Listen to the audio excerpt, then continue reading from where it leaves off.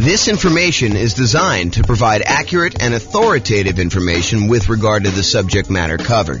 It is offered with the understanding that the presenters are not engaged in rendering legal, accounting, or other professional services. If legal advice or other expert advice is required, the services of a competent professional should be sought. Welcome to the Beaumont Real Estate Investing and Real Estate Financial Planning Podcast. Learn all about investing in real estate in Beaumont, Texas, with a combination of real estate financial planning and modeling with numbers specific to Beaumont, plus syndicated, more generalized recordings of live and pre-recorded real estate investing classes, not all of them specific to Beaumont. Be sure to stay tuned after the podcast for a message from our sponsors. Well, good morning and welcome, everyone. I am your host, James Orr, and this is a very special class.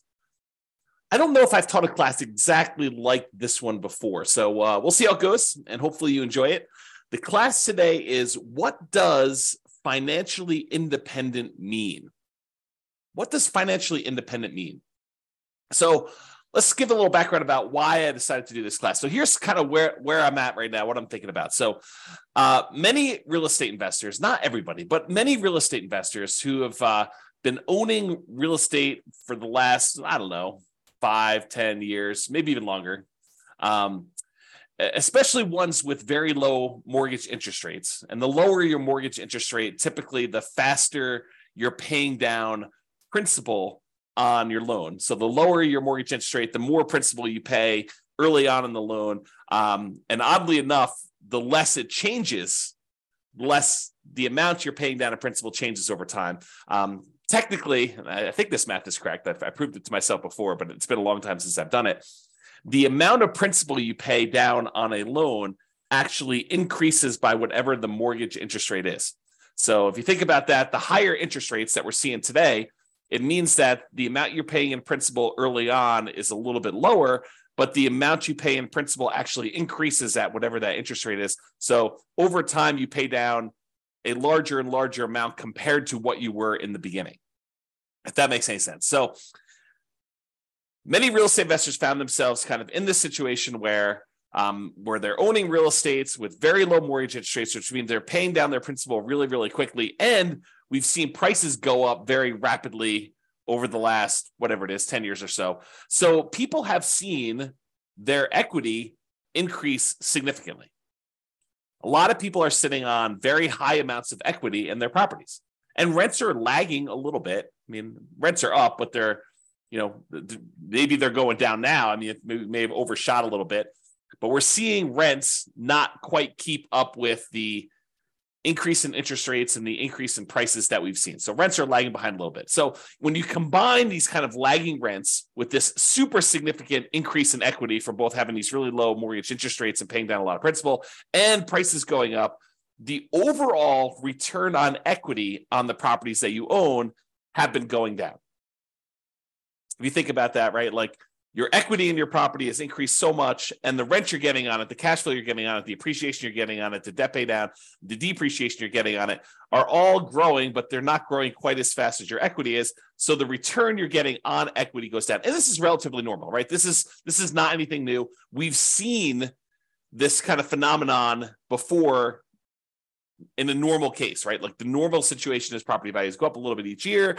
You pay down your mortgage a little bit each year, and you're kind of like your profit on the property, your appreciation, your cash flow, your debt pay down, your depreciation, they all kind of grow a little bit. If all depreciation stays the same until it drops off. But in general, these things tend to grow over time, but not quite as fast as your equity. So in general, return on equity tends to kind of taper out. And eventually, when you pay off the property and you lose your depreciation benefit, it tends to approach cap rate plus your unleveraged appreciation rate. So if you bought a 5 cap property, your kind of like overall return on equity would eventually taper out to be that 5% cap rate number, and whatever the appreciation rate you are seeing in your market is, 3%, whatever it is, And so the total between those two is probably about 8%. So over time, your return on equity tends to taper off to be about this 8%, 3% from appreciation, 5% from cap rate.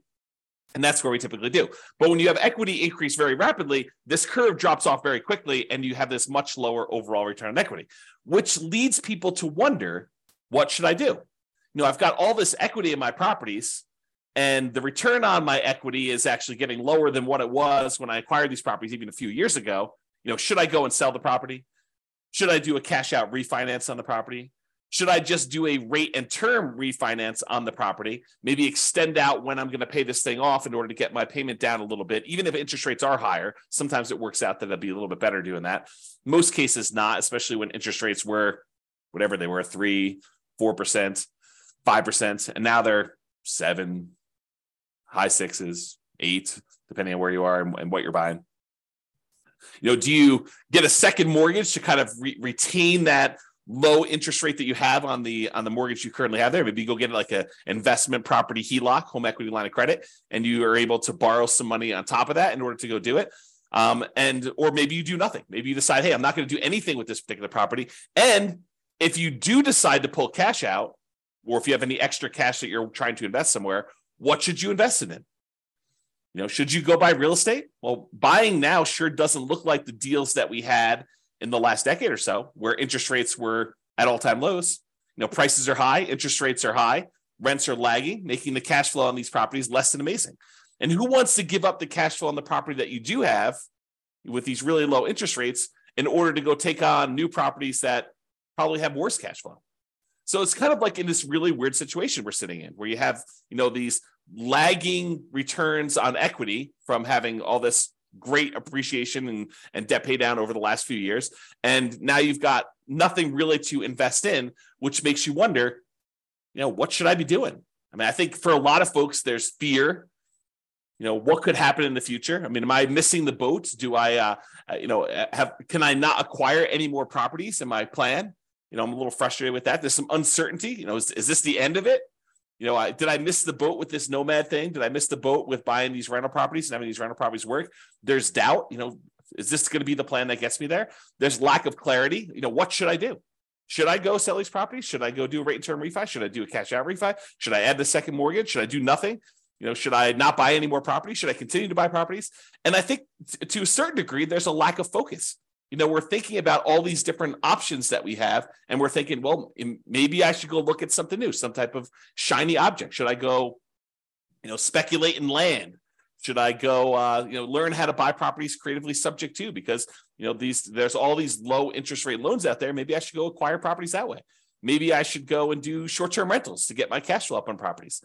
Maybe I should start doing accelerated depreciation or bonus depreciation in order to be able to overcome some of this negative cash flow stuff. Maybe I should do that in order to generate down payments for buying more properties. Like there's all these different options to think about. But then you start thinking, well, maybe I should stick to the plan. Maybe I should go and buy more properties so that I can use the equity I'm seeing in those, even if cash flow isn't amazing, to then go pay off, half of the properties that I keep. Buy 10, sell off 5, pay off the remaining 5. There's that strategy if you want to do that. Or maybe I should take extra cash flow and pay down my mortgage right now. So there's all this sort of like fear, uncertainty, doubt, lack of clarity, lack of focus.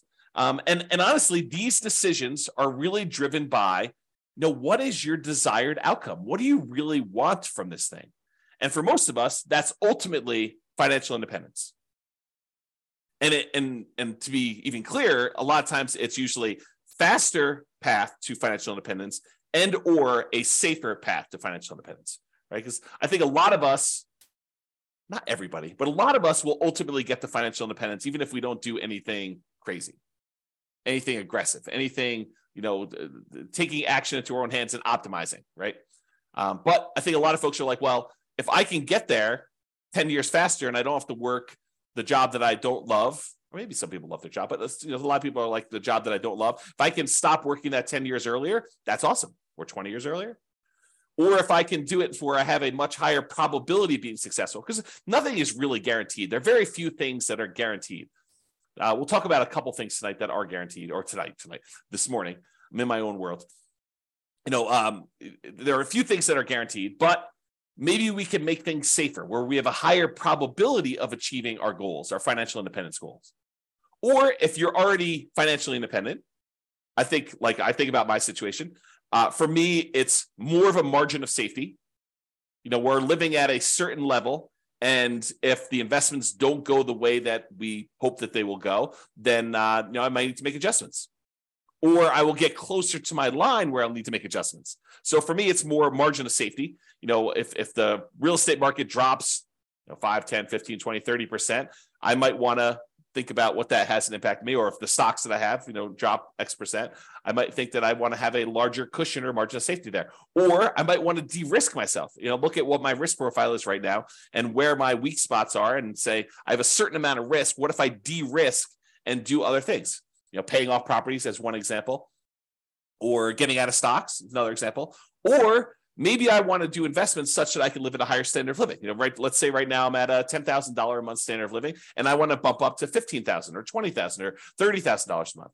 You can go do those things. So really, the decisions we're making about like this whole situation and where we are, although a lot of us have fear, uncertainty, doubt, lack of clarity, lack of focus, it's really the answers to these questions about what you're trying to do and what you should do in these situations is driven by the outcome that you're looking at. And so that leads into today's class. That's why we're doing today's class. So what is financial independence?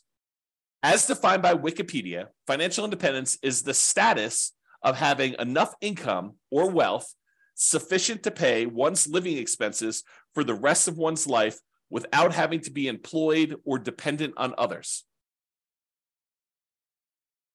I could take time to break that down. I'm not sure I'm going to take the time to break that down, but like there's this whole thing of each part of that and what it means. Like, for example, like I when I heard this time, I was like, I really latched onto this idea of dependent on others. Well, does that mean if you have rental property and you still are managing that yourself, are you dependent on others? Maybe, probably. Are you relying on a property manager to manage your properties? Maybe, probably. So, even if you start thinking about it and breaking it down that way, the definition starts getting a little bit wacky for a lot of folks. So I'd like to back up, and instead of going in on, focusing in on each of those little areas and doing stuff, I think the general idea is that, you've got enough assets that it is bringing in income where you don't have to work your job anymore, right? That's more of a vague sort of thing. Or you could choose not to work your job. Because some of us, we decide, like after I took sabbatical, what year was that? 2021? I think I started my sabbatical in 2021, it's 2023 right now. And I decided, I was not going to do any work anymore. And I got really bored, which is why I'm doing these things now. I don't think I am suited for not doing much of anything all day or just playing video games all day. So here I am. So, but I could choose not to work. I don't have to. So today we're going to talk about what does it mean mathematically, more mathematically. I'm not going to go into like ridiculous numbers, although I do use an example at one point. But I'm going to give you more of a framework in terms of math about what it means to be financially independent. And specifically, I'll focus on some real estate investor stuff because I think that's more my audience, right? And does it look different for real estate investors than an investor in stocks, bonds, and other asset classes? And I do think it does, which we'll talk about. So we'll discuss that plus a lot more. Whoops.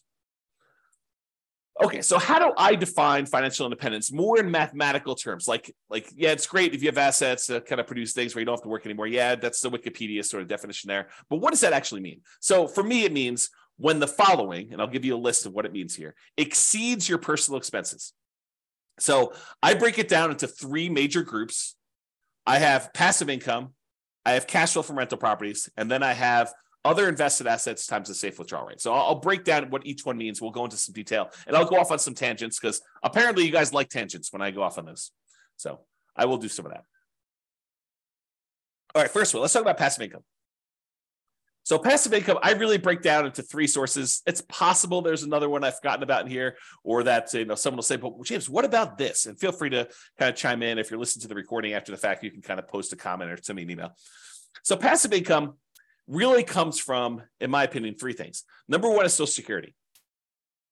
So a lot of us are working for a period of time, we're contributing to Social Security, and at some point in the future, provided the Social Security system doesn't fall apart and we don't get any money, which I don't think is going to happen, but who knows? I can't predict the future. So Social Security, we put money in and we get a certain amount of dollars back at some point in the future. Maybe it's $1,000, $2,000, $3,000. a month, $5,000. I don't even know what the cap is for Social Security, but you'll get a certain amount of Social Security coming in, and that can help offset expenses you might have in retirement.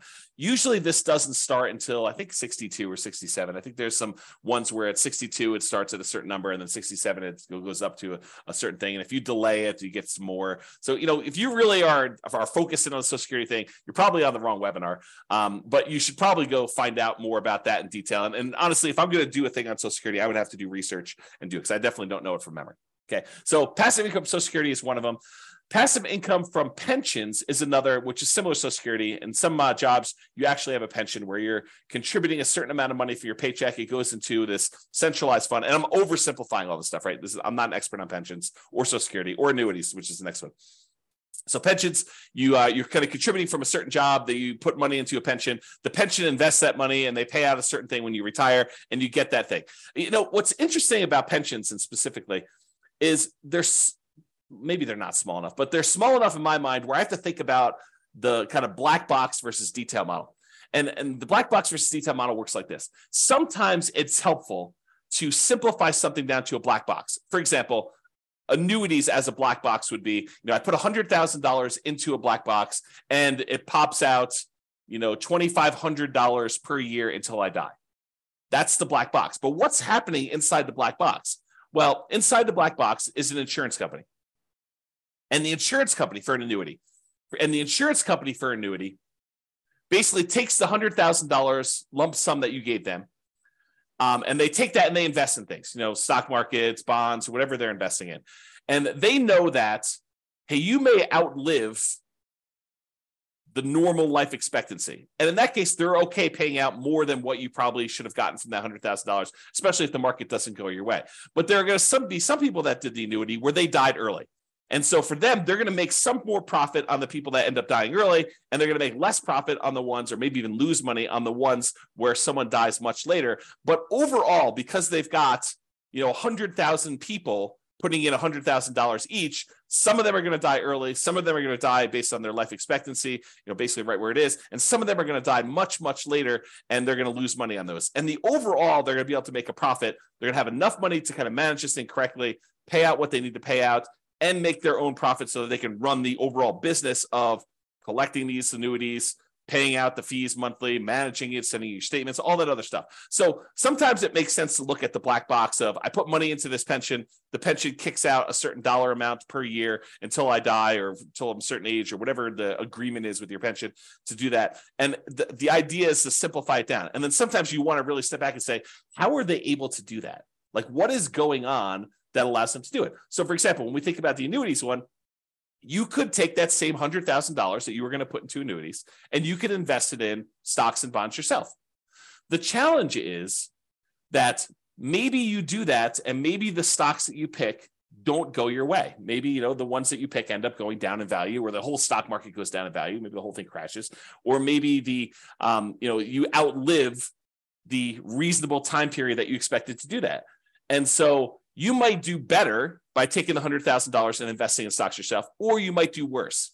But the insurance company, because they're doing this in the aggregate for all these different people, they can kind of mitigate those risks across a large number of people. And so the amount that they pay out for the annuity is probably less than you might be able to do on average yourself, because they've got costs and they've got, some people might do better, some people might do worse. So if you go take $100,000, you invest in the stock market, maybe, and there's no promises in the future, but maybe you do 7% per year. You can figure out, with 7% per year, and you taking out a certain amount, whatever it is, safe withdrawal rate on that money that you do, you can take out a certain amount of money and kind of live off that. But with an annuity, you put $100,000 in, and they tell you, look, we're guaranteeing, I'm putting that in quotes because it's an insurance product. And so we're guaranteeing that you actually will pull out $2,500 a year, which is probably lower than your 4% safe withdrawal rate number. They're trying to be conservative, and they need to make a profit. And they're kind of like guaranteeing that you will have this until you die.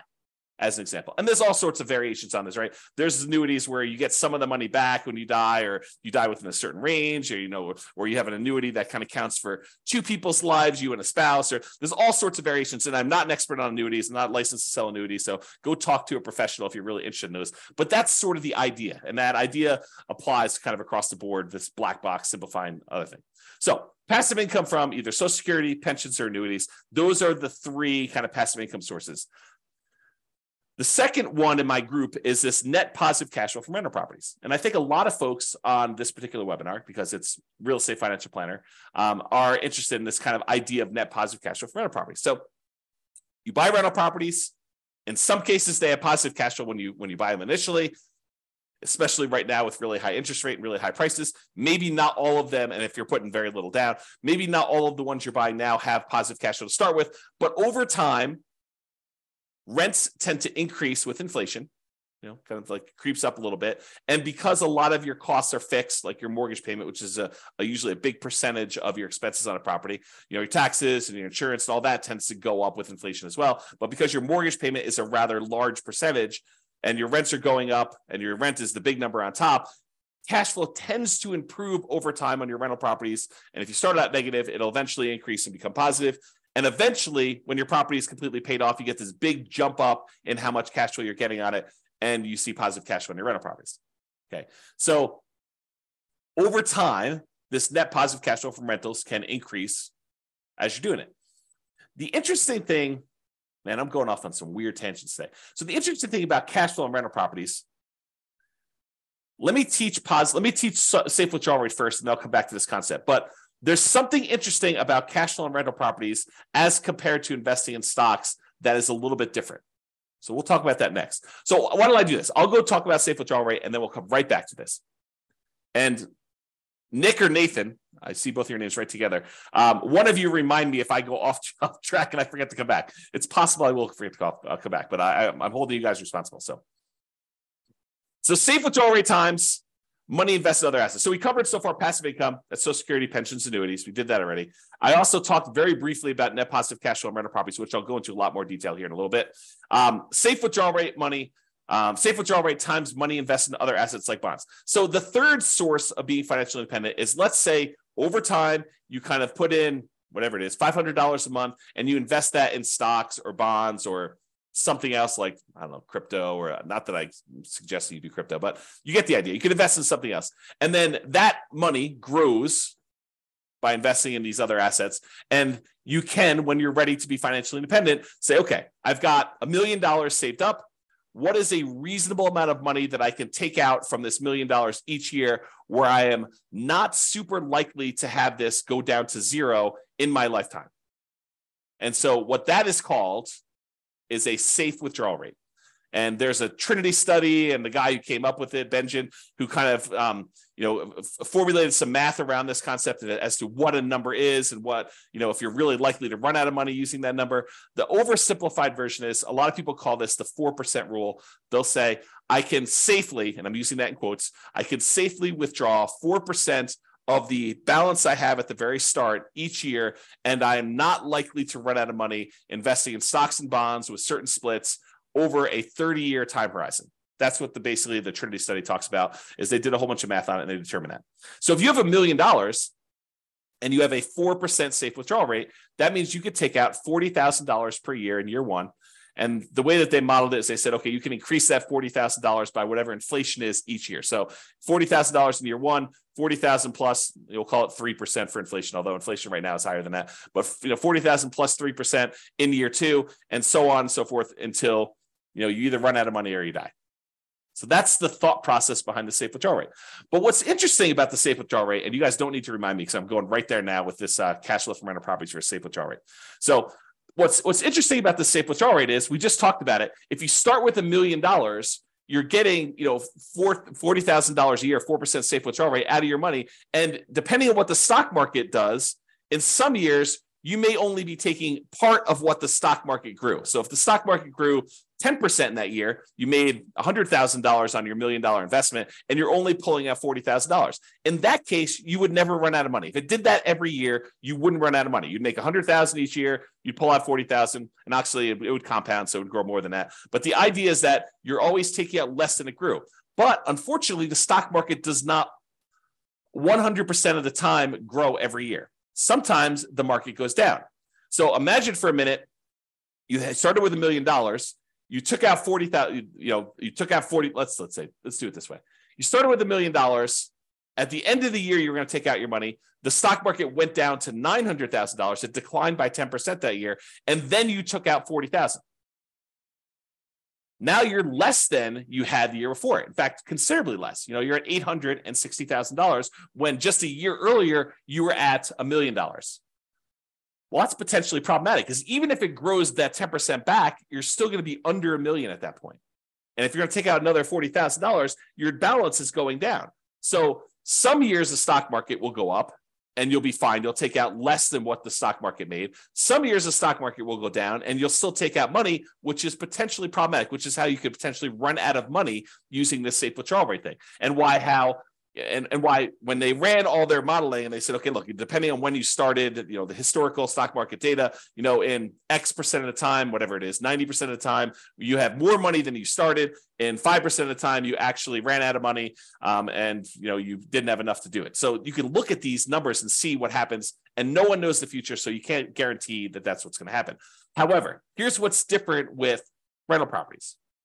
So let's say instead of having the $1 million and you're getting a safe withdrawal rate, you have the $1 million, but the $1 million is tied up in equity in your rental properties, free and clear rental properties. Let's say you own 4 free and clear $250,000 properties, and they're throwing off $40,000 a year in positive cash flow from all of them combined. Well, what's interesting about that is you're not tapping into the equity in the properties. Sure, property values can go up and down, and so your $1 million in equity could go up or it could go down.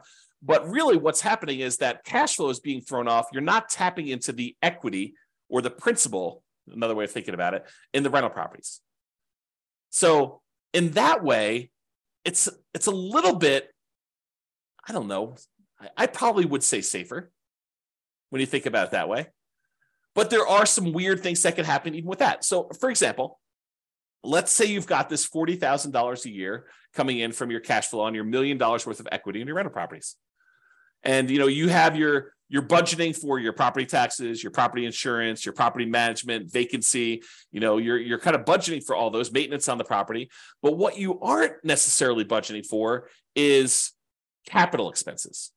You're not setting aside enough money so that when your $10,000 roof goes out in your property, that you have enough money set aside for a $10,000 roof. Your maintenance budget, you've included things like carpet and paint and, maybe replacing some appliances over time and, kind of like fixing some flooring in the kitchen and, maybe some, touch-up paint here and there outside. Like you're not really budgeting for a roof. Some people would, but I think a lot of folks would not include that in their normal budget. So if you have a $10,000 roof come up and you were making $40,000 a year in cash flow, positive cash flow on your free and clear rental properties, what does that mean? Well, you could go and get like a home equity line of credit on these free and clear rental properties. Maybe you do on one property where you say, okay, it's worth $250. What's 70% of $250? What is that? Probably 140 something. I don't know, whatever the math works out to be. So you take 70% or 75% of the $250,000, you get a home equity line of credit on that. And what you do with that one is you say, okay, look, if I have a capital expense like a roof, I could go ahead and put the $10,000 on the home equity line of credit. I've got a little bit of debt on that, and I've got to pay off that debt over time, but it allows me to make those payments on that debt over a period of time instead of having to say, I made $40,000 a year on this particular property, and now this next year I'm only going to be able to make $30,000 because I needed to pay $10,000 for the roof. That could be hurtful for you if you're using this to live on. Instead, you could say, okay, I'm going to get $40,000 a year. I'm going to put this HELOC on this property, and I got to make payments on it, so I'm going to reduce it, but I'm not going to reduce it by the full $10K. And then maybe rents go up over time, and you're able to kind of, pay that down a little bit faster, or maybe you let it grow over time. You pay off a little bit of it, whatever the minimum is, but overall that's kind of like growing every time you have a new roof on a property. And so your cash flow is kind of being diluted a little bit, but it's being offset by rents going up. It's kind of like just that thought process, right? Okay. So what I talked about is how I define financial independence. I've got some other stuff to cover here, but it's good for you to understand this baseline. So really it's income from passive income, Social Security, pensions, annuities. And I hope you guys understand what those are basically enough. I'm not asking you to be experts at them, but the idea of how they work and what they are. Net positive cash flow from rental properties, which we talked about. And this idea of a safe withdrawal rate times money you have invested in other assets like stocks and bonds. Ideally, you have all of this plus some margin of safety so that if you have a roof, as an example, when you're living on your positive cash flow from your rental properties, you can absorb that roof thing. Or if you have a particularly bad period of time in the stock market, you could deal with that. The annuities, the pensions, and Social Security, unless those like go away, like you have an insurance company completely fail and the reinsurance company completely fails, their backup happens, or the company where you're getting your pension from goes out of business, or they restructure your pension. Like unless you have a catastrophic event like that, most of those are pretty stable. Pretty likely to continue on sort of stuff. So you might not need as much margin of safety to do that, which kind of leads me to an interesting discussion. If you're taking your $1 million, you're investing in stocks and bonds, or you're buying these rental properties, you're kind of like putting the risk into the rental real estate market. Those are two different risks, right? Like you're investing your money in the risk of a rental property and the rental market doing well and rents kind of being where they are and all that stuff. And the other one, you're expecting, companies that you've invested money in to kind of continue to perform and do what they need to do so that you can kind of pull that money out. When you buy like an annuity, you are putting that risk off on someone else. So you're paying a premium for that, but you're putting that risk off on someone else. So if you're like a scaredy cat, you got a big yellow streak down your back and you're like, I don't like any of this risk stuff. You could offset all of these risks. You're like, hey, look, these rental properties, they make me nervous. I want to get out of them. You could use them temporarily and then take that money, sell off your rental properties, and then buy like an annuity as an example. Not that I'm recommending you do this, but you could, use your rental properties to acquire them over time, deal with that risk for a period of time, and then say, look, now that I'm retired, I don't want any risk. I want to de-risk completely. I'm going to take all the proceeds from that and I'm going to buy an annuity as an example. Or maybe you're like, look, I bought all this risk and all this overhead and management and all these rental properties. They've done really, really well for me while I'm growing it. But now I'm at a point where I want to retire and I don't want to put in all this effort. I want to convert to a much more passive, less work, less oversight type of model. I don't want to manage a property manager anymore. I'm going to take the proceeds from my rental properties after I pay, real estate commissions and capital gains taxes and depreciation recapture and, your closing costs, like all the expenses on it. You take the net you get after you walk away and you take that money and you invest in stocks and bonds or whatever you want to do, and then live off safe withdrawal rate if you prefer that type of risk to the real estate risk and do that. So just things to be thinking about as you do this. And one of the reasons why we're having this discussion is you are going to want to choose at some point which of these areas you want to focus in on and achieve financial independence from. So I think the choice is once you decide, okay, look, here's my plan. I'm going to buy rental properties. I'm going to acquire more than I need. Then I'm going to sell part of them and pay off the other ones. And I'm going to have free and clear rentals. That's your plan. Work your plan. Or I'm going to take all these rental properties, and at some point, because I'm not going to want to be property managing when I'm 80 years old, or managing my property manager when I'm 80 years old, I want to take this money and I want to invest in stocks or bonds or annuities or whatever. Okay, so that's the idea behind it. Any questions? I know I've been going off on a lot of tangents. That was the intent of this class. That's why I said it's not been one quite like this. No questions? You guys are quiet. So I really do like this quote for this because I think it characterizes a lot. I see this a lot. When I was doing a lot of real estate investor classes weekly, and I have people coming to class, I would hear this in different versions of this. I would kind of hear this story. So the Cheshire Cat in the book Alice in Wonderland.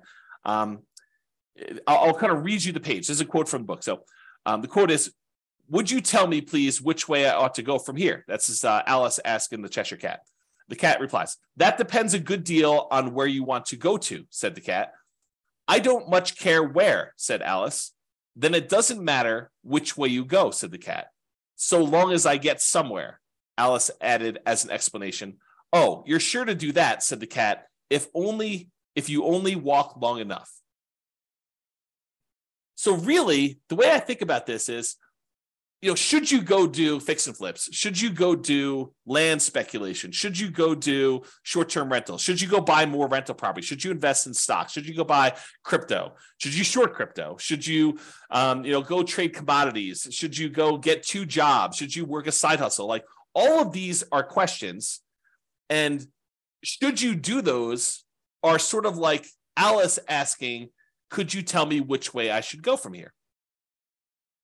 If you don't know where you're headed, if you don't know where you ultimately want to be, then it doesn't matter, because you'll get there. But if you do want to specifically achieve the goal of achieving financial independence, of being financially independent using free and clear rental properties, then you have a lot of clarity on what you should be doing. If you have a mental goal of, okay, I want to use rental properties to eventually sell off to then convert everything into stocks and bonds and live off of a safe withdrawal rate, then you have clarity on what you should be doing. Okay, so that's sort of the thinking behind this. What you need to be financially independent is your ultimate destination. So if you think about that in terms of what you need is really your budget at that period of time, right?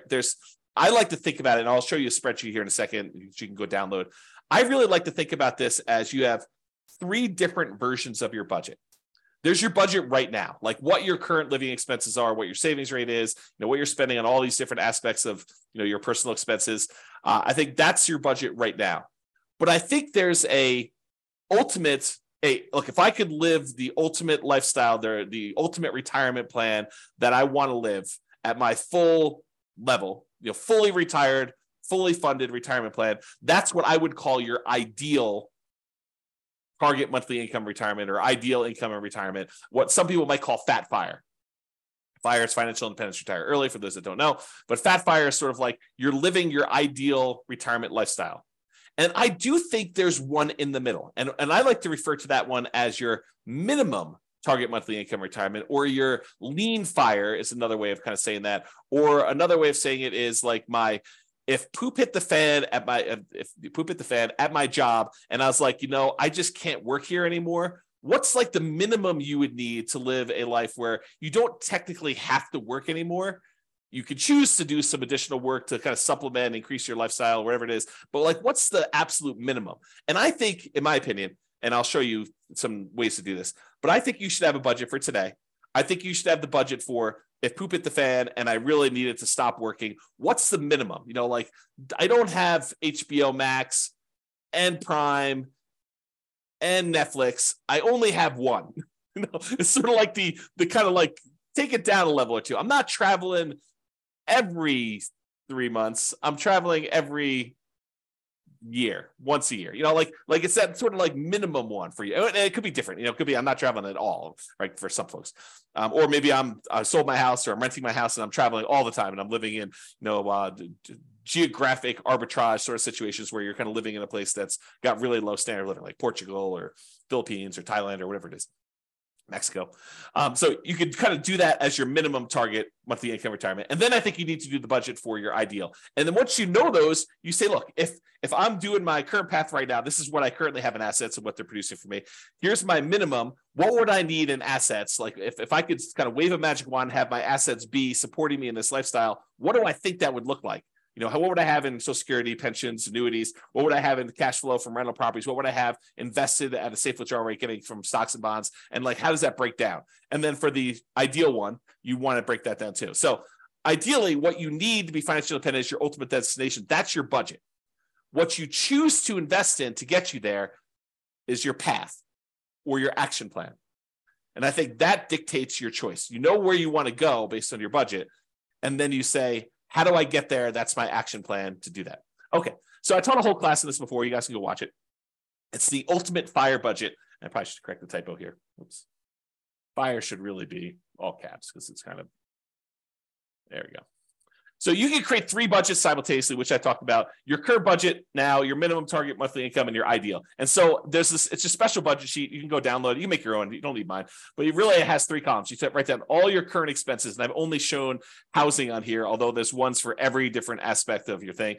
But go do your own if you want to. You do a current budget of what your current expenses are. You do a minimum target monthly income. You're kind of like your lean fire number, and then your ideal to do that. I have a little red, like a yes or no checkbox for whether that's actual or estimated. Sometimes people are like, I'm going through this really quick. I think my HOA is about this. I haven't looked it up, so I'll go put N for that. If it really is your actual, you can put yes so that you know which ones are real numbers or that you estimate, and then you can firm it up later. And don't, the piece of advice I'll give you on this is don't get caught up in detail, right? Doing this poorly is better than not doing it at all. And so it's better for you to have a bad budget and then improve it over time than for you to skip this exercise completely and not do it. So I would strongly recommend that you do a budget and kind of figure all that out. So anyway, go make your ultimate fire budget. And then on this spreadsheet at the bottom is this. And I want to talk a little bit about this because it ties into this, what is financial independence for you. And so currently you write down what, if you have any annuities, what you currently have in annuity income. Most people, you can buy, I'm not an expert in annuities, but you can buy annuities where they start at a certain date in the future. You can also buy annuities where they start immediately. So you can do like a single premium immediate annuity. Okay, I apologize. I'm looking out the window here and I saw what I thought was a coyote actually chasing geese. Turns out it's someone with their dog in a field. Because I kind of back to the open space, but for a second there, I was like, wow, I'm watching coyotes hunt geese, but it turns out it's not. So sorry, distraction, false alarm. Man, I do have a little bit of attention deficit sort of focus issues.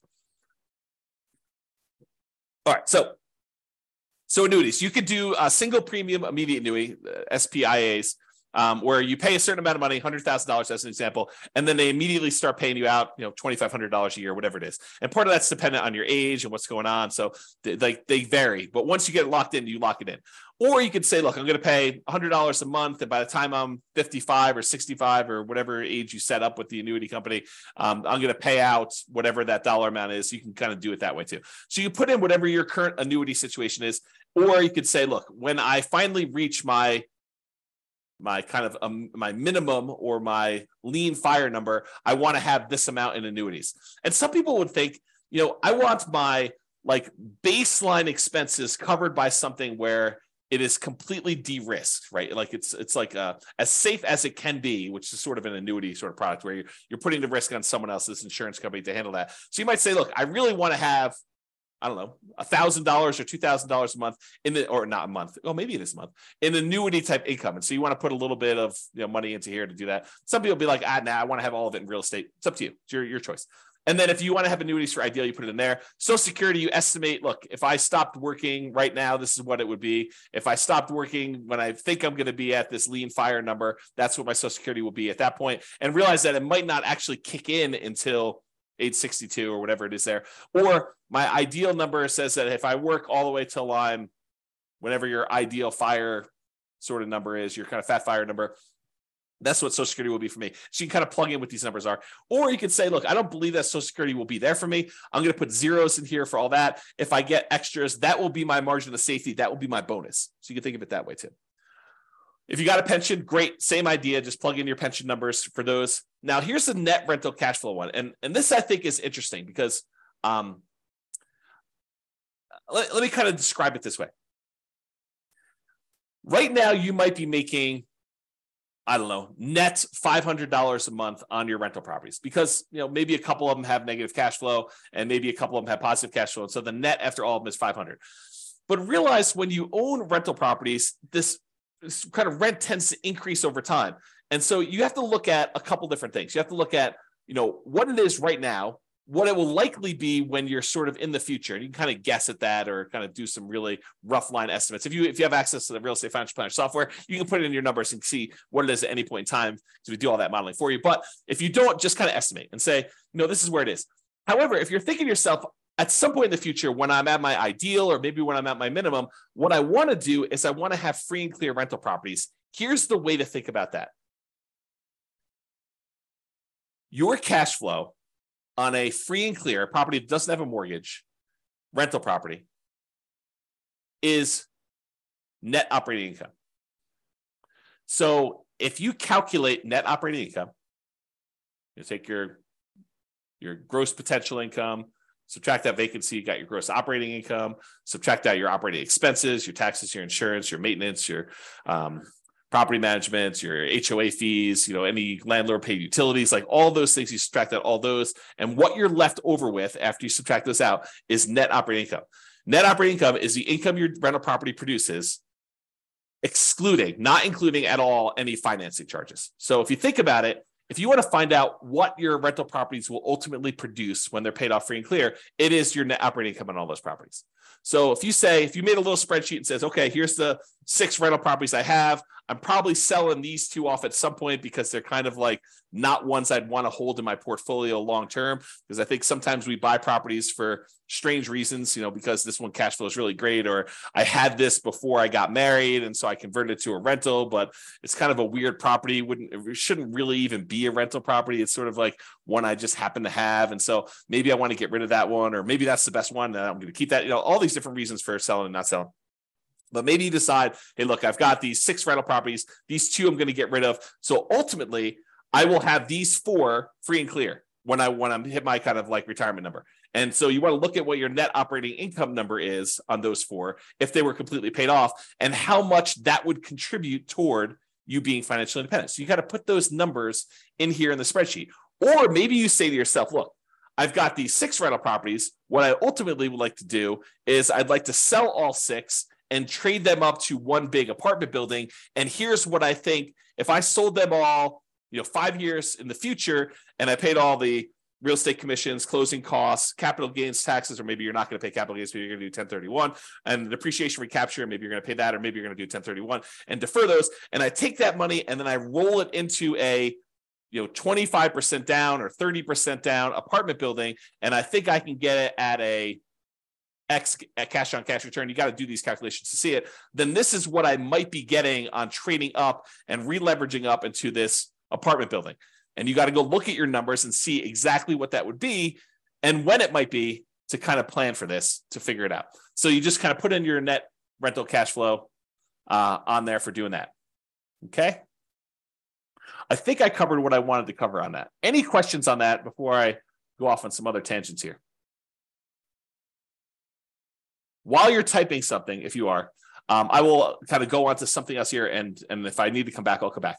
So what the spreadsheet is designed to do is, because a lot of times we know these numbers, I said, let's go ahead then and solve for how much extra money you would need to support yourself. So the thinking in the budget, if you're going to go fill out the budget, at least my version of the budget, you go make all your budgets for your current, your minimum, and your ideal, and it kind of calculates all of your expenses for any of those 3 situations. Then you write in how much you have in annuities for all 3, how much you get in Social Security for all 3, how much you're getting in pension for all 3, and then what you're going to expect to get in net rental cash flow on all 3 of them.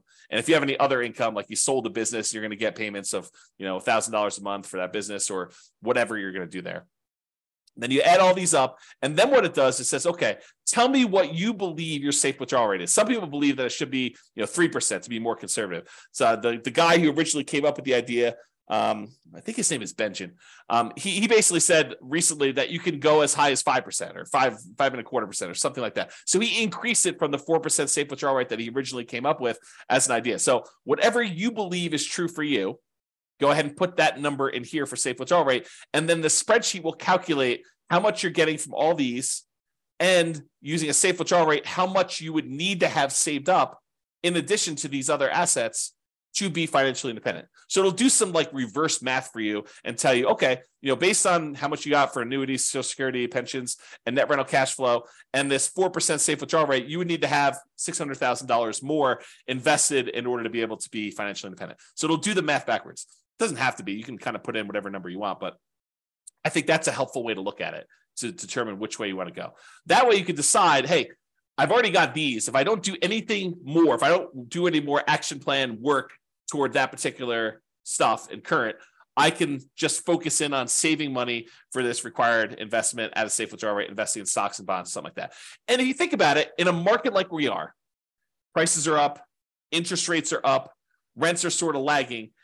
Is it the worst idea in the world for you to just put money away into something, stocks, bonds, index funds, whatever you're going to do, crypto? Not that I suggest crypto. Crypto's a little weird for me. But anyway, I digress. Let me just kind of focus in. Invest in whatever you want to do while you're waiting for the right other investment to come. And maybe that doesn't ever come, right? Maybe it becomes, well, turns out this stocks, bonds, whatever else I'm investing in is the right investment for me for now. I did, this is probably about 4 or 5 days ago. I did a class, and in the class, I talked about this idea of saving up to buy free and clear rentals. I said, one of the ways to avoid dealing with 7% interest rates is don't get a loan. and people, I think a lot of people are like, but the whole idea of doing real estate is to be leveraged. And so I showed the difference in time it took to be financially independent with somebody who was highly leveraged, like doing Nomad or 20% down or 25% down, versus somebody who took the time, is a little slower at first, but eventually you catch up very quickly. Someone took the time to save up all their money and then eventually buy properties free and clear. Same properties, except one, you got 5% down loans really early, or 20% down loans or 25% down loans earlier than you would for being completely free and clear. And the time difference between somebody doing the highly leveraged one and buying free and clear was not significant. It was a little slower, but it was not significant. And honestly, it de-risks you, or it changes your risk, because a lot of times you're investing in something else, stocks, bonds, or something else, while you're waiting to buy this property free and clear. But eventually you buy the property free and clear, and it's not that much longer. Like if you think, oh, it's going to take me twice as long. Nope. And depending on your city and the characteristics of your properties, it could be not that much longer at all, like a few years. Okay. So the reason I say that is this. So let's say you're like, okay, in the meantime, I will hoard my money and I will start saving up for a free and clear property. But inevitably, here's what's going to happen. At least I think this is what's going to happen for a lot of you, is you'll be saving, you'll be working toward having enough money to put, to buy a property free and clear without a mortgage at all. And when you have, pick an arbitrary number in the middle, 50% saved up, you will come across a real estate deal where it makes sense to buy it with 50% down. You'll say, look, I was saving up to buy this thing free and clear, but this is a great opportunity. This property works. And maybe interest rates have dropped back down a little bit by then. Maybe they're up higher than they were, but you're still like, this is still a great property. I'm able to buy this property. And because I've got this big chunk of money saved up, I can buy this property and get a 20% discount, something crazy. Like some really, really good opportunity will fall in your lap just because you're aware, you've got the resources lined up, and you're ready to go. And so maybe you plan to do a free and clear property, and by the time you get to 40% saved up, 70% saved up, the like deal of a lifetime drops in your lap, and you act on it because you have the resources and you're ready to go. Okay, so it could be something like that. But one of the takeaways from this is don't stress, relax, get some clarity on where you're ultimately going, and be ready to act on that plan. Okay. This is what I was talking about. Get clarity on what financial independence means to you. So when you are financially independent, what do you want it to look like? Do you want X dollars used in the purchase of annuities producing Y dollars per year per month? Like is your plan to have annuities, and like how much will you be setting aside to buy those annuities, and how much will you be getting per month or per year from those? What is the amount of money you're getting from pension from your job? Maybe zero. Or maybe it's money if you have a pension with your job. What's the amount of money you have coming in from Social Security? Like, what will that offset, and how much more will you need beyond that? And then cash flow from rentals. Do you want a certain number of free and clear rental properties producing Y dollars per month? And again, look at net operating income to determine what that will be. And will that be enough to support you? If you look, hey, look, I've got 4 rental properties now. If these were paid off right now, they would produce for me, $6,000 per month. Is that enough for you to be financially independent? You need to do your budget and see, right? You need to do your budget and determine if $6,000 a month, if my properties were free and clear, would that be enough for me? And then maybe you decide, hey, if these were free and clear, it would get me to be financially independent. Maybe I should take that money and actually start paying down the mortgages. Or maybe you should take that money, invest in stocks or bonds or whatever it is, get a slightly higher return. And when you have enough as a big lump sum, take that and pay off a mortgage in full. Because you don't really get any cash flow benefit by paying a little bit more down on your mortgage, right? You're basically making $200 a month in positive cash flow, and you owe $200,000 on it. If you go pay $1,000 and reduce that $200,000 mortgage down to $199,000, it doesn't improve your cash flow at all in the short term. Your cash flow is still going to be that $200 a month. You pay down another $1,000 and go down to $198,000 that you owe. It doesn't improve your cash flow at all. So it doesn't have any short-term effects. Really, the only impact it has is you pay a little bit less interest on that mortgage. And if your mortgages are old mortgages where they're at 3, 4, 5%, you are literally earning 3, 4, 5% on that extra $1,000 that you used to pay down the mortgage. You're not getting any more return than that. Now, if you have a 7% mortgage that you just got and you pay down an extra $1,000 on that mortgage, guess what the return on that is? 7%. That becomes super interesting. It kind of now dictates which mortgages we should pay off to kind of do this. And there's some weird exceptions, right? Because if you're down to like the last $50,000 on a mortgage and that mortgage payment was $2,000 a month, it looks really different. Although this is not mathematically correct, it looks really different if you pay off $50,000 on that mortgage and you free up $2,000 a month or about $24,000 a year in extra cash flow, right? If you owned you owned a mortgage for a long period of time, you owe $50,000 left on it, and the mortgage payment is $2,000 a month. When you pay that mortgage off, when you finally pay off that $50,000, your cash flow immediately improves by $24,000 a year, $2,000 a month. Even though technically you're only getting a return of whatever the interest rate is, now that the mortgage is paid off, your cash flow immediately improves by that $2,000 a month because you don't need to make that mortgage payment anymore. Kind of crazy. Okay.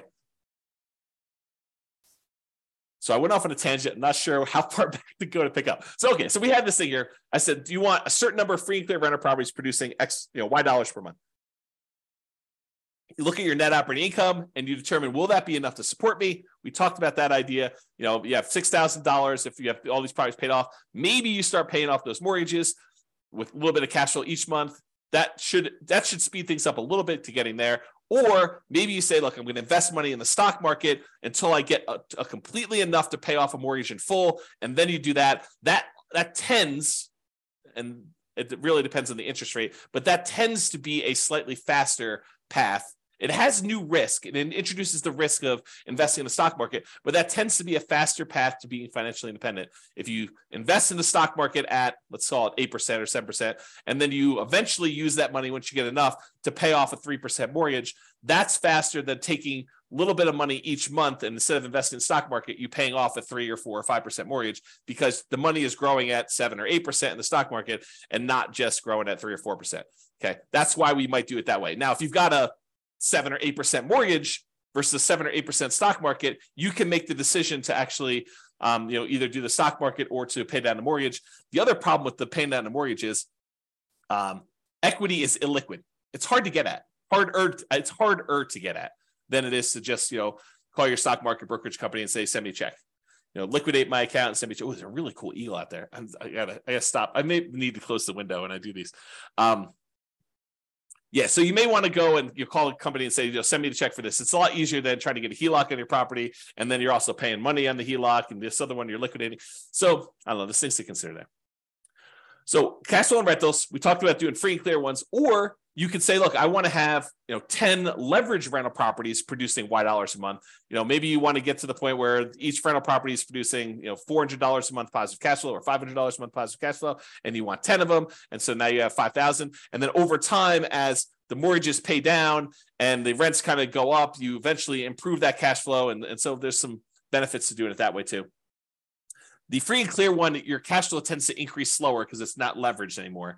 With the ones that are leveraged, your cash flow tends to improve a little bit, although it comes at a risk cost. It comes at an additional measure of risk. So if you're going to do that, you should definitely talk to someone about how these risks kind of play out and which one's better.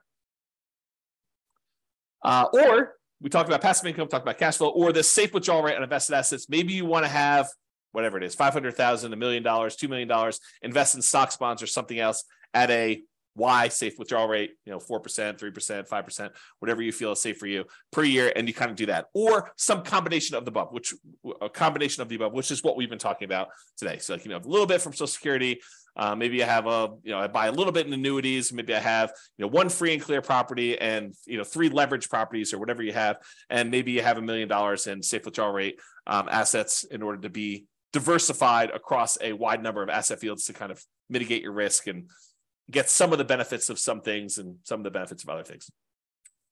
Any questions on that before I do it? Okay. All right. So Warren Buffett's 2-list strategy.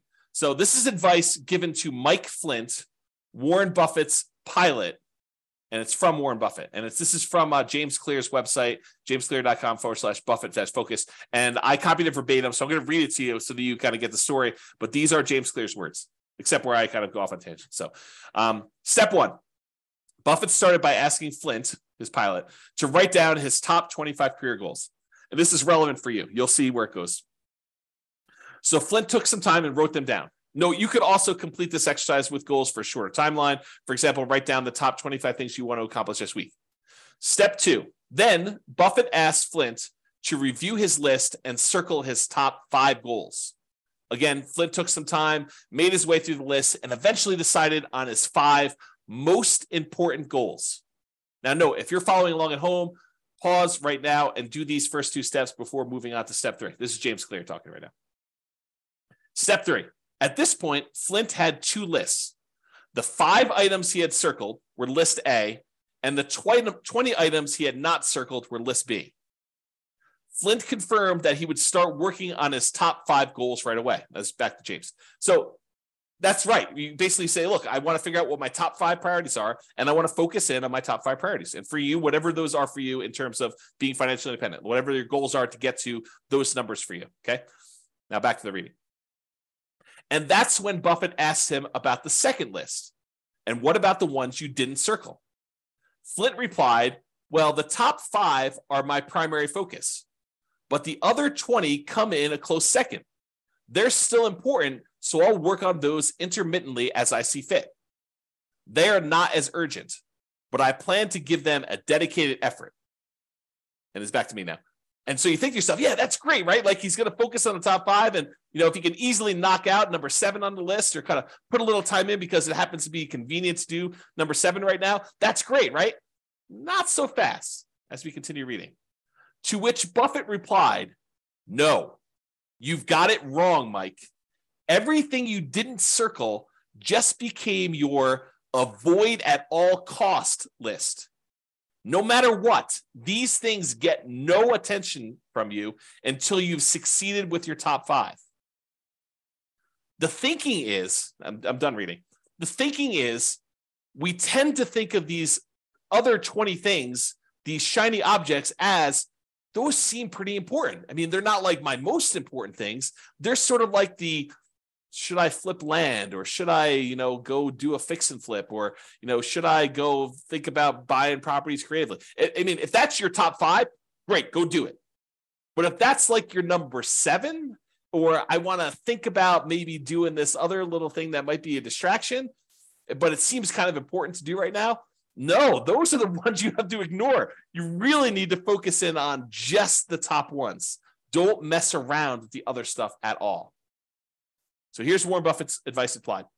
I'm also currently reading, got to make another typo. Oops. Okay. Currently reading another book called Algorithms to Live By, The Computer Science of Human Decisions by Brian Christian and Tom Griffiths. So in that book, they're discussing this optimal strategy for exploring new things and exploiting things you already know about. And there's a lot of research and computer science sort of stuff about how to optimize for this and how people think about these problems and what the solutions are. And I can't do justice to the whole book because there's entire chapters about this idea and stuff. But I'll kind of summarize something that I think is germane to what we're talking about. There's an argument to be made that if you've got a good strategy and someone has done a bunch of math to show you which strategies and optimizations will get you to financial independence fastest. I mean, that's kind of what I've been creating the software and doing, and with the least risk. Then perhaps you should avoid all these other weird things and consider kind of like the shiny objects as part of that second list that Buffett talks about, the kind of 20, the avoid at all cost list, and just focus in on the ones that you know will get you to financial independence fastest and with the least amount of risk. Once you decide what that needs to look like for you, focus in on achieving those with that stuff, okay? And avoid this kind of exploring new things stuff because it's really a distraction. And a lot of times you won't know how to weight that. You won't know if that is a better choice for you because it'll be brand new for you, and you won't have the nuance and expertise and subtlety of understanding all the pros and cons and where the kind of like weird faults and stuff are. I mean, you know this to be true. Think about it for yourself. Prove it to yourself, okay? All right, so I want to cover this idea of primary residence being paid off as it relates to this financial independence topic, because I do think this is an interesting example that applies to other areas. It's not, you might think I'm just talking about primary residence and whether or not you should pay it off, but I'm not. I'm talking about a whole bunch of other problems that appear like this, okay? So let's talk about this. So should I pay my primary residence off? And if so, that may significantly reduce what you need to be financially independent. And I'll explain to you what I mean by that. So let's look at an example. Imagine for a minute there's somebody who has $1 million saved up in stocks. And in addition to that, they have a couple of rental properties where the total amount of their net cash flow after all their expenses is $1,000 per month. So not an amazing rental portfolio, but $1,000 a month, a healthy rental property portfolio and net positive cash flow after property management, taxes, insurance, maintenance, like all that stuff. It's $1,000 a month coming in from that. And they've got this $1 million invested in stocks somewhere. And they have an owner-occupant mortgage, a property that they live in for about $1,500 a month. That's the monthly payment on it. And they have about 15 years left on it. And they owe about $200,000 on it. Also happens to be at a 4% mortgage, which it doesn't really matter that much, but you get the idea. So it's an owner-occupant mortgage, $1,500 a month payments. They have 15 years left to pay it off and $200,000 left on it. It's at 4%. Their personal expenses to live on, including that mortgage, is $60,000 per year. So they have a personal expense of about $5,000 a month. $3,500 of it is for non-mortgage expenses. And then $1,500 of that $5,000 is their personal mortgage payment. Okay. That's how it's breaking down. So should they pay off their mortgage or not? That's the question. And I would prefer it if you thought about it from your kind of like where you are right now before you hear my answer, and you decide, does it make sense for them to pay off their mortgage? Feel free to include your comment in the chat, or if you listen to the recording afterward, just kind of think to yourself, should they pay off their mortgage in this situation or should they not? Okay, so let's walk through kind of like the two situations here, and I'll kind of throw in an additional one here. All right, so if they keep the mortgage on their primary, so at a 4% safe withdrawal rate on the $1 million that they have invested in stocks, they could expect to pull out about $40,000 per year from their investments. So just by having that $1 million invested in stocks at a 4% safe withdrawal rate, they can actually generate about $40,000 per year in income on that. Plus, they have that $1,000 per month in cash flow on their rental properties. So they have about $12,000 in cash flow on their rental properties per year as part of their kind of like income. So between $40,000 from the stocks at a safe withdrawal rate and the $12,000 in cash flow for the year, they have about $52,000 per year in income. But they have $60,000 per year in expenses. So technically, they're not financially independent, right? They need $60,000. They got $52,000 a year achieved. So they're 86.7% of the way there. So if they don't do anything, if they don't pay it off, they're not financially independent. However, what if they do pay off their primary? So they take $200,000, which is how much they owe on their mortgage, and they remove that from the stock market account. And they say, okay, I'm going to take $200,000 of the $1 million I've invested in stocks and bonds to reduce my personal expenses by that $1,500 a month payment. So this is not valid math, but I'm going to show you what it feels like to them. Okay. So this is not the way you should do this math, but it's sort of the way it feels. So what they basically did is they said, I have $1,500 a month in payments times 12 months. It's about $18,000 a year. So it looks like you put in $200,000 to pay this things off, and you get $18,000 per year as a return because you'll no longer have that $1,500 a month payment, the $18,000 a year. If you pay $200,000 as investment, that works out to be about a 9% return on their investment. Math is not actually right, but the idea is how it feels. Okay. So it really is earning the mortgage interest rate of 4%. That's technically the right math, but it feels like they're earning $18,000 because they get rid of that $18,000 in payment. So now, once they do that, instead of having $1 million invested, they now have $800,000 invested at that 4% safe withdrawal rate, which generates them $32,000 per year in income. 4% times 800,000 is $32,000 per year. Plus that $12,000 per year in cash flow on their rental properties. That gives them $44,000 per year in income between their safe withdrawal rate and the rental property cash flow. Everyone follow me? Anyone lost? Good. If you are, let me know. But now, instead of having those expenses be $5,000 a month, which is what they had if they had that mortgage, now their personal expenses are only $3,500 a month since the mortgage is paid off. Still have taxes and insurance. That's part of the $3,500. But the mortgage part of it is $1,500 a month. Okay. Times 12 equals $42,000 per year. So now their personal expenses are $42,000 and they're generating $44,000 from their investments. So now mathematically, they're financially independent by a little bit. They got $2,000 a year extra to spend, which is interesting, right? Because now you think to yourself, man, that was kind of crazy because if they kept the mortgage, they're not financially independent. If they get rid of the mortgage by paying it off, they technically are. Craziness. Okay. Now there's a third option. They could choose to not pay off the primary residence, keep the $200,000 invested, but just pretend, just arbitrarily, I am financially independent, even though mathematically you don't meet the definition, right? We're financially independent. We're not going to work anymore. They would be withdrawing higher than their 4% safe withdrawal rate from that $1 million, right? Because they're short. They're short by $8,000 a year because they were making $52,000 a year in income, and they're short and they need $60,000. So for a while, for 15 more years, they're pulling out an extra $8,000 per year from their stock market portfolio. So they would be withdrawing higher than that 4% safe withdrawal rate. Okay, but that's only happening until either number one, their mortgage is paid off completely 15 years later, or two, cash flow in the rentals increases enough that they eventually qualify as FI. Because remember, they're making that $1,000 a month in cash flow. Let's say that's from 4 properties that are leveraged. Well, next year, they might be making, $1,200 a month in cash flow.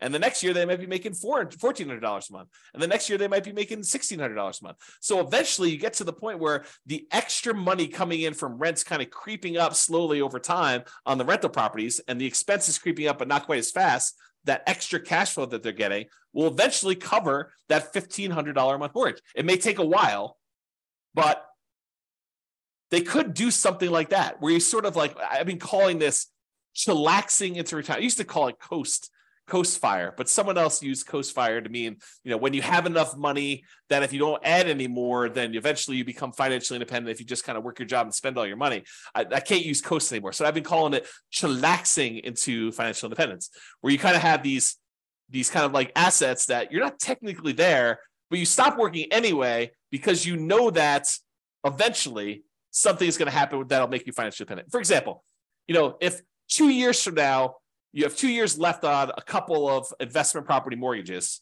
and you know that they're going to be paid off. And at that point, your cash flow is going to improve by $3,000 a month.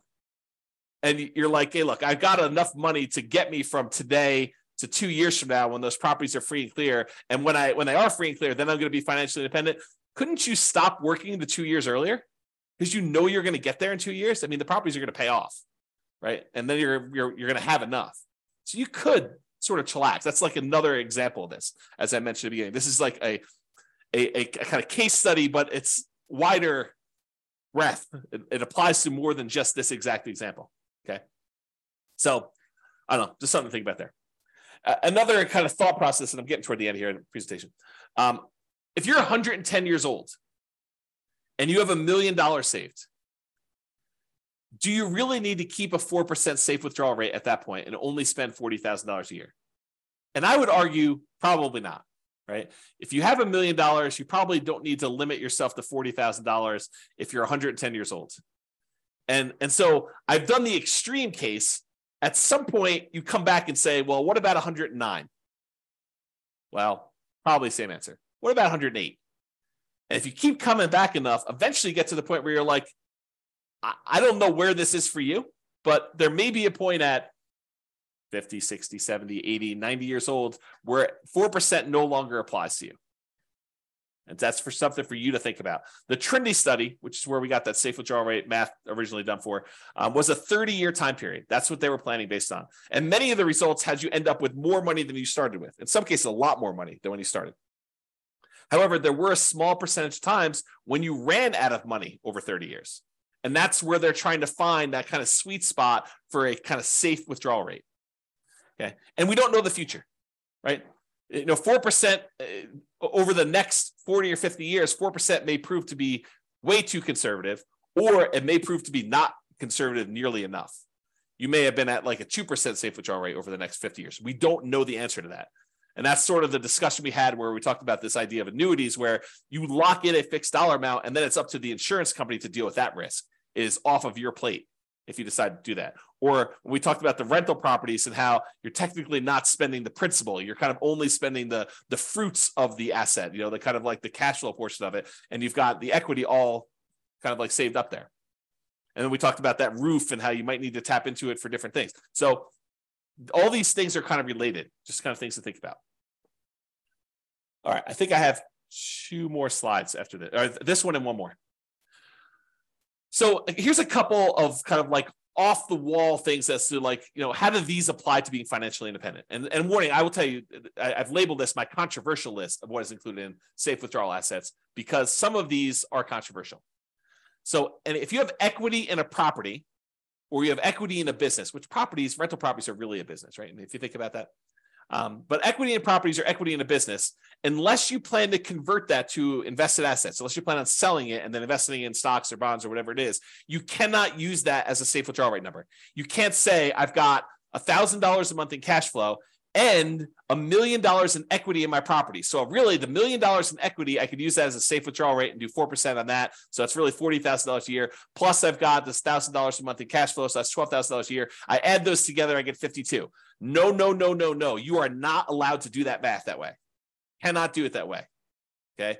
The equity, the $1 million in equity is what is producing the $1,200 a month or whatever I said, $1,000 a month in cash flow, $12,000 a year. That equity is what's producing the cash flow. You can't double dip. And that applies to businesses as well. Okay. Unless you sell the rental property, you convert that to stocks or bonds or whatever it is. And then you could use a safe withdrawal rate on it. And where this comes up, and I think I'm jumping ahead here, where this comes up a lot is some people will say to me, James, what I want to do is I want to ultimately become a hard money lender. I want to use rental properties to get to the point where now I have, $5 million that I could lend out at 12, 14, 16, 18, 20% to people doing fix and flips where I could then make 12, 14, 16, 18% of my money. And by doing that, that means I can actually count that 12, 14, 16, 18%, whatever number I'm getting for those loans, I can count that as pure income. So if I've got $1 million, I'm making 12%, I can say I could spend $120,000 a year because that's what I'm getting on those hard money loans. No, that's not how that works. And this is why I think it's controversial.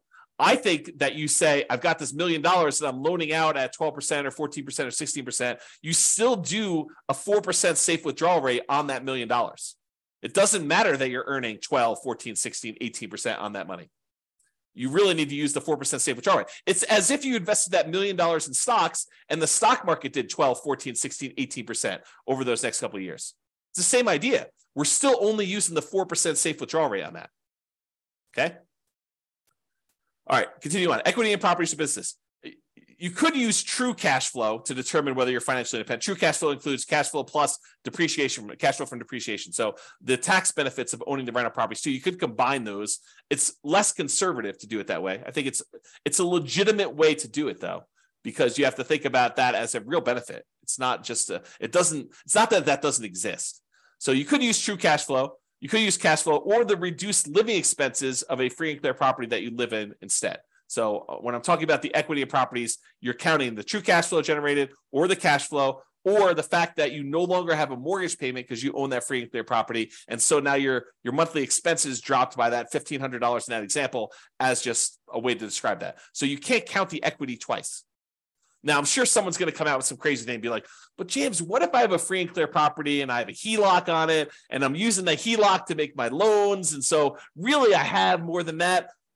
I mean, you guys are getting into like these strange areas where you're double dipping and you're adding a lot of risk by doing that. And so technically, could you do that? But then it's really that you don't have, $1 million in equity. You only have, 75% of $1 million, or 75% is kind of your loan. So you really only have $250,000 in equity. And really the cash flow gets decreased by whatever the payment is on that HELOC. And then you have the $250,000, which is really part of your safe withdrawal rate. So yeah, I mean, you could try to get creative with me, but it's really not that, right? Because then it's changing the characteristics of the investment. It's not what it is anymore. Or if you're going to sell a business, the payments on the sale of the business or the property, if you're going to do like owner financing or something, is temporary income. That's how I would look at that. I would look at it that as, I've got a payment stream for 15 years. It's going to be this amount of money. You could do it that way. I don't think you double dip and do a safe withdrawal rate on that. Maybe you could, but that's the way I think about it. And again, controversial. You've been warned. Payments to you on loans made. This is me using the hard money example. So consider these invested assets and use safe withdrawal rate instead. Think about this as a bond. I mean, that's what you're doing. You loan people money and they pay you an interest rate. So it's just like having a bond. And dividends, consider these invested assets and use safe withdrawal rate instead. So if you're thinking to yourself, I'm going to live on the dividends from the stocks that I own or whatever, I think you just think about all that as safe withdrawal rate numbers instead. All right, last slide. And hope you guys like this. So the question is, should I blank my either rental property or regular property? And the question of, should I sell my rental property? Should I sell my property? Should I cash out, refi my property? Should I cash out, refi my rental property? Should I, do a rate and term refinance on my rental property? Should I add a second mortgage to my rental property? Should I pay off my rental property? Should I do nothing to my rental property? The my rental property or my property is really a question of your priorities and what will get you closer to your goal of financial independence faster and or with less risk. Because if you tell me I want to do annuities or I want to have a certain amount of money invested in stocks and bonds and use a safe withdrawal rate, if I say I want to have cash on rental properties, it affects how I think personally you should answer that question. There are non-mathematical questions and analysis about that, which I'm planning on doing a class on that. I'm not sure it'll be tomorrow, but soon. I think I'm going to do a question about like the non-mathematical questions of should I sell or should I refi my rental property? And then I think there are math-based analysis about that. Doing the analysis to say, here's the amount of return I'm getting from appreciation and debt pay down and cash flow and tax benefits. And this is how much equity I have in my property. And honestly, it's really true net equity, your equity after you have all the expenses of doing whatever it is you're going to do. So like this is how much return I'm getting on my equity amounts. So that's sort of the threshold I would need to beat if I were going to do something with this and move it somewhere else. That's the thinking, right? That's the math part of it. And then the question is, okay, I have this one set of assets and it's got great cash flow, but the appreciation and the debt pay down, the depreciation, they've kind of all dropped off. And so the overall return is Y, but a good part of that is cash flow. And now you're going to take that asset and you're going to move it into something else. And maybe that has really good appreciation, really good debt pay down, really good depreciation, but the cash flow sucks now. And depending on what you're trying to accomplish, that may be great or it may suck, right? Depending on what you're trying to do. If you're trying to go for a certain amount of cash flow and you have a very narrow time, you have a very short time period to do that, you might not want to convert one type of asset to another if it doesn't get you there. But if it does get you there, then you got to really think about that. You got to make a decision based on the non-math questions and then also the math-based questions and decide, what does this look like? So I just have like a sub-question kind of tab here. For example, if I sell, should I do a 1031 exchange? Kind of defer those capital gains and defer the depreciation recapture taxes. And then what should I invest in instead? And if it's a replacement real estate, should I do accelerated bonus depreciation on that? I mean, those are like questions that come up. So you have all these like sub questions that get triggered when you do that. All right. That is it, folks. I hope you've enjoyed that, although I don't know if you did. So, because you guys have been so quiet, I have no clue if you like that or not. And no one is prompting a response here, so I assume everyone is asleep on the call, which is awesome. So hopefully you guys enjoyed that. Oh, you guys definitely enjoyed it. Okay, good. You're very, very welcome. Very welcome, guys. Awesome. Thanks, Nick. Thanks, Nathan. So yeah, awesome. I'm glad you guys like that. Hopefully it was good. Hopefully give you some food for thought about what is financial independence and like how does it specifically apply to you, and then how that drives your decisions about what you should do, what you should not do, and how to think about a lot of these things. So hopefully that was helpful. That's all I got for you. Big football day today. So I am probably going to go grab myself breakfast and then watch a lot of football and kind of relax a little bit. So hope you guys have a great day as well. I'm going to end the webinar. Thank you all for coming. I do appreciate it. Bye-bye for now. With home prices up, mortgage interest rates up, and rents up, but not quite enough to counteract the higher prices and interest rates. Cash flow on rental properties in Beaumont is harder than ever. Book a call with the Real Estate Financial Planner to apply our proprietary 88 strategies to improve cash flow on your rentals. See the show notes for a link to schedule your call and improve your cash flow today. If you're a real estate agent, lender, or professional in Beaumont that wants to help our real estate investor listeners, consider reaching out to learn about collaboration opportunities with this podcast. We'd love to add more value to our listeners by having you assist our investors buy, sell, and finance their real estate investments. See the show notes to schedule a call to discuss collaboration opportunities.